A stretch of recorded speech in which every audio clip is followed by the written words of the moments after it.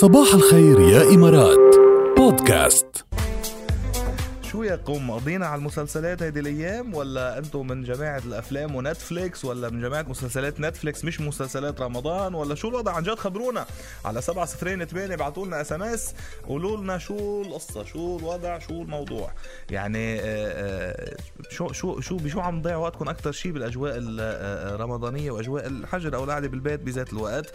فيكم تبعتوا لنا على 708 وتقولوا لنا شو بلشتوا تحضروا وشو عم تحضروا لهلا مو مسلسلات رمضانية. في تقارير عم بتقول انه ارتفعت، يعني بعرف هذا شيء متوقع نسبيا بالعالم، ارتفعت نسبة وتيرة قرصنة الأفلام السينمائية عالميا.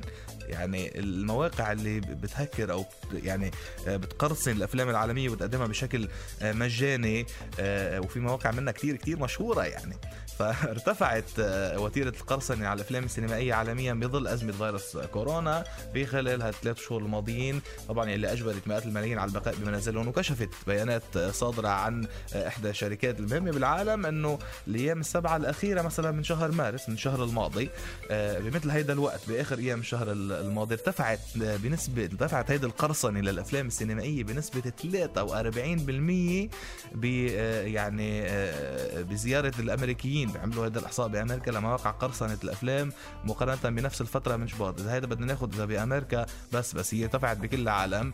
وأكدت الشركة إنه هيدي الزيادة غير مسبوقة، وما بيتم زيارة هذه المواقع من جانب الأمريكيين بل من الملايين حول العالم، ونسبة خيالية يعني، لأنه شكلهم يعني خلصوا الأفلام المتاحة على نتفليكس وعلى المنصات البيد، خلصوا المانث ترايل مثلا، فري ترايل، وما بدهم يدفعوا يشتركوا، فبيفوتوا على المواقع التي تقرصن هذه الأفلام. هي شغلة مش مستحبة يعني أكيد، وشغلة مستهجنة. دايما يعني يفضل أنه يعني هو يعني نوع من كمان يعني تقدير واحترام تعب يلي اشتغلوا بهذه الأفلام، لأنه في إنتاج وفي توزيع وفي إلى آخره.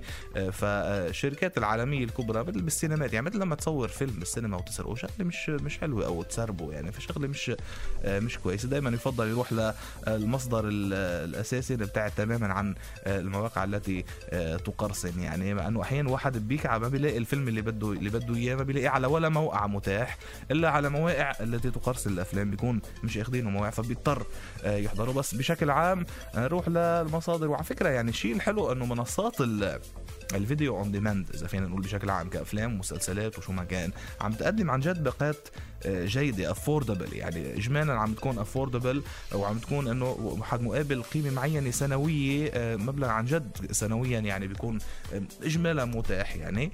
فبيشترك واحد على سنة بياخد الباقة كلها. بكل الاحوال تحياتنا لكل يلي معنا، وخبرونا شو عم تحضروا، وبعتوا لنا على 708 يا جماعة وتواصلوا معنا.